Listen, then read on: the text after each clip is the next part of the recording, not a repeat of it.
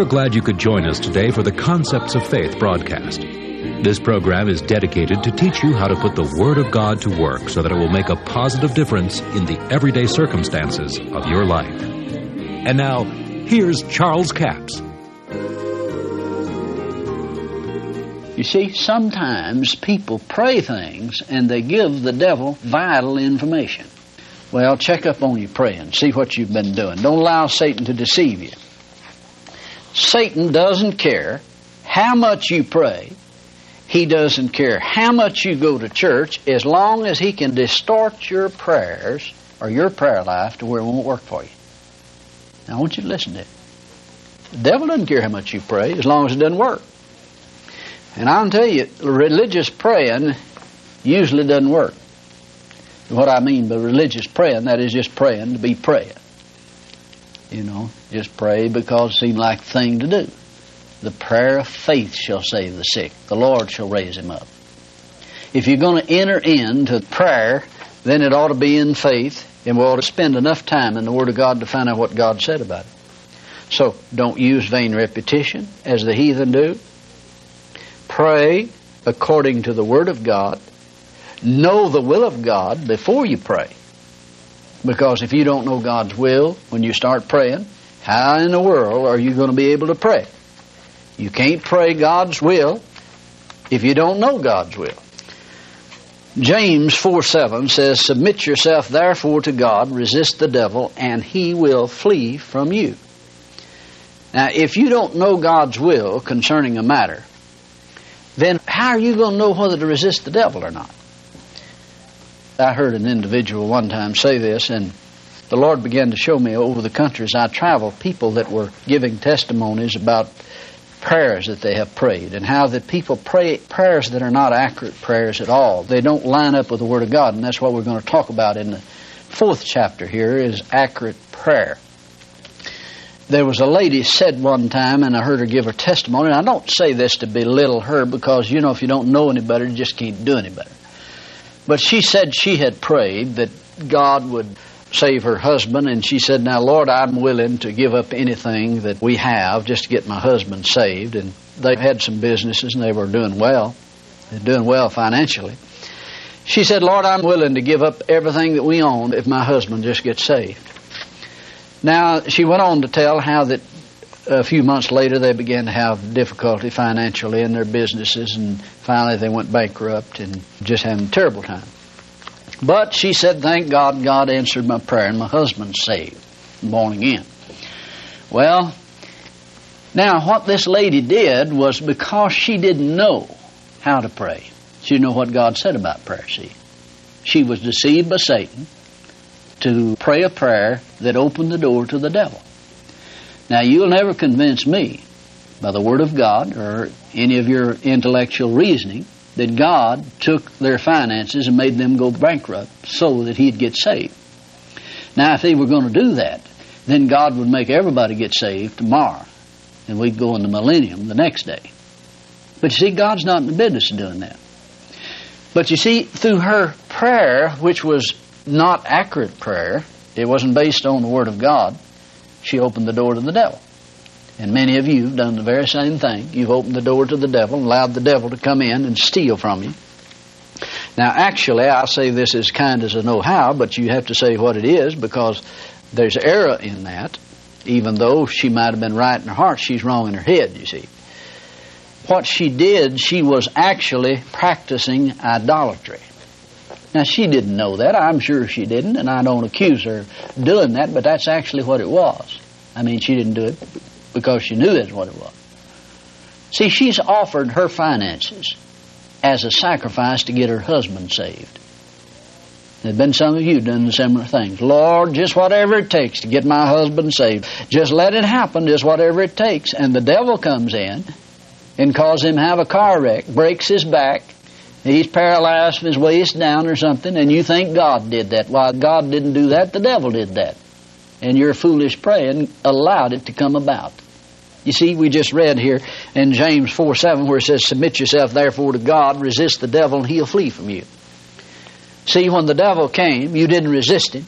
You took it as being God, and the devil came in and killed, to steal and destroy, and you thought it was God answering your prayer because you prayed wrong.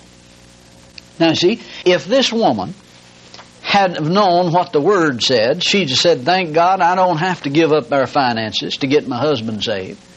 See, Jesus is the only sacrifice that had to be offered. She didn't have to offer her finances as a sacrifice. You don't have to give up one of your children so that your husband will get saved. And if you prayed that way, repent and ask God to forgive you.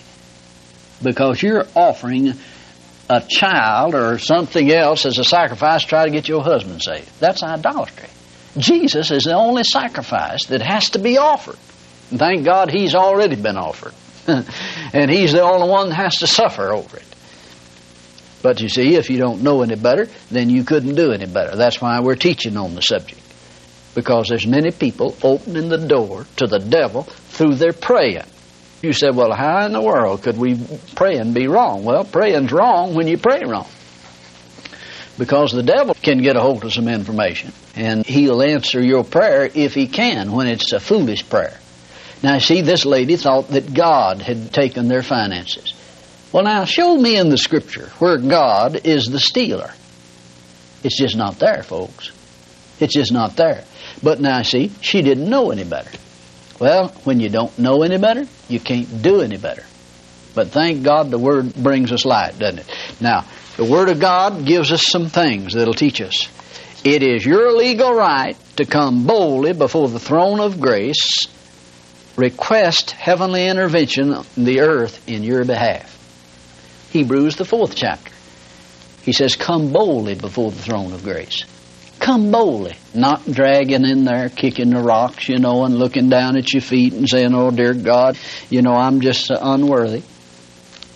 Well, certainly we are unworthy within ourselves, but you see, the Bible says He hath made Him to be sin for us who knew no sin, that we might be made the righteousness of God in Him. So let's don't put ourselves down just because we're trying to impress God. And I think sometimes that's what we do. We try to say, well, my righteousness is just as filthy rags. Well, now that is true, you see. The Bible says that. Our righteousness is as filthy rags. But we don't come boldly before the throne of grace because of our righteousness. We come boldly before the throne of grace because of His righteousness. Prayer is the legal right to ask God to supernaturally intervene on your behalf. Prayer is not to tell God the problem.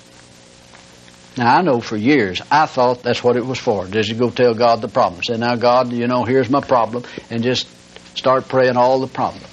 No. The Bible says God already knows the problem before you ask Him. Now, if God knows the problem, why is it necessary for me to pray the problem? Now, don't misunderstand me. I said before, I'm going to say it again. It's all right. You can talk your problem over with Jesus. You can fellowship with Jesus.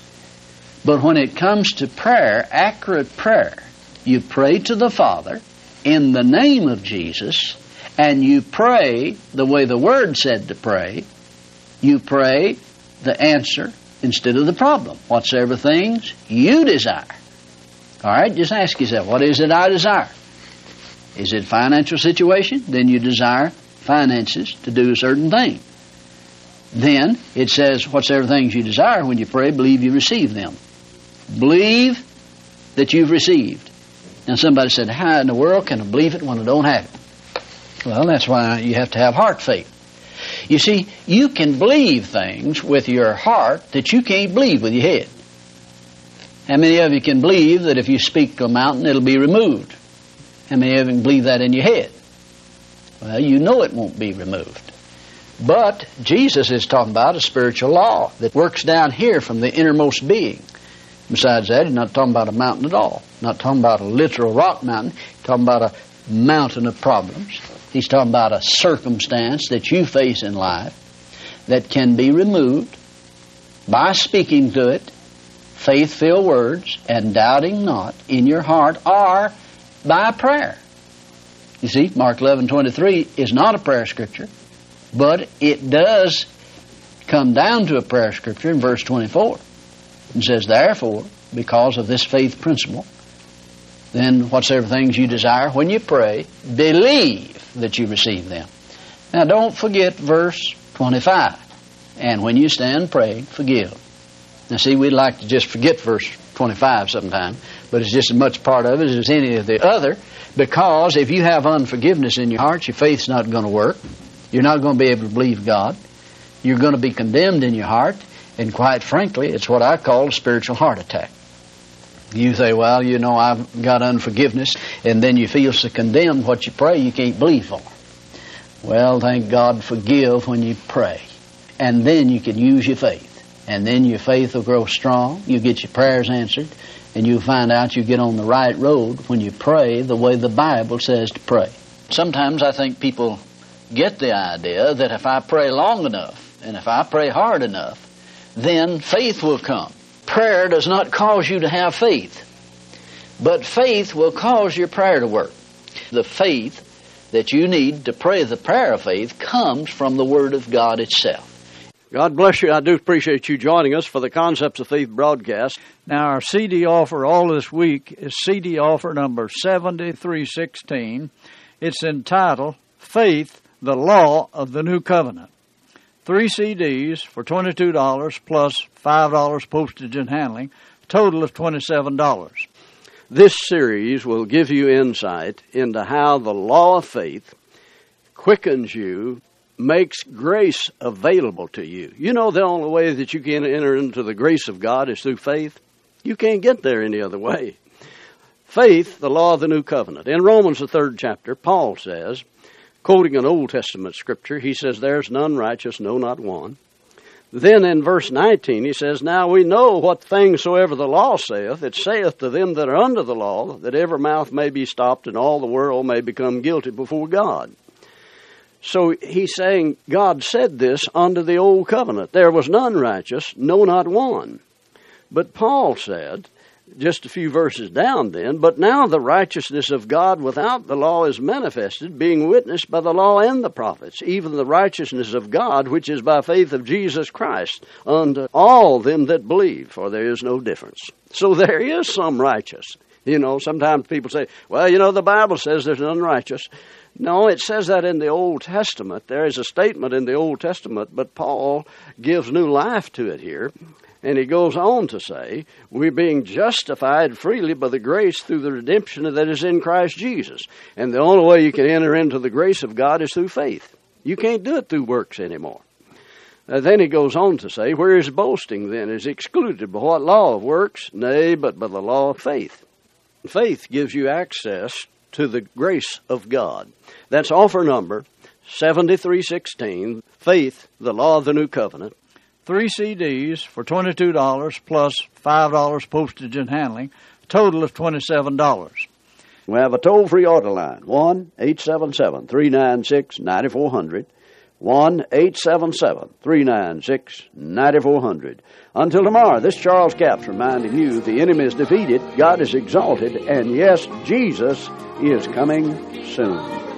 To order the product offered today, call 1-877-396-9400 or write Charles Capps, P.O. Box 69, England, Arkansas, 72046. A complete list of CDs, books, and DVDs are available online at charlescapps.com. Through the website, you can listen to this radio program again and subscribe to our podcast. This broadcast is sponsored by Charles Capps Ministries and our listeners in this area. Word is working.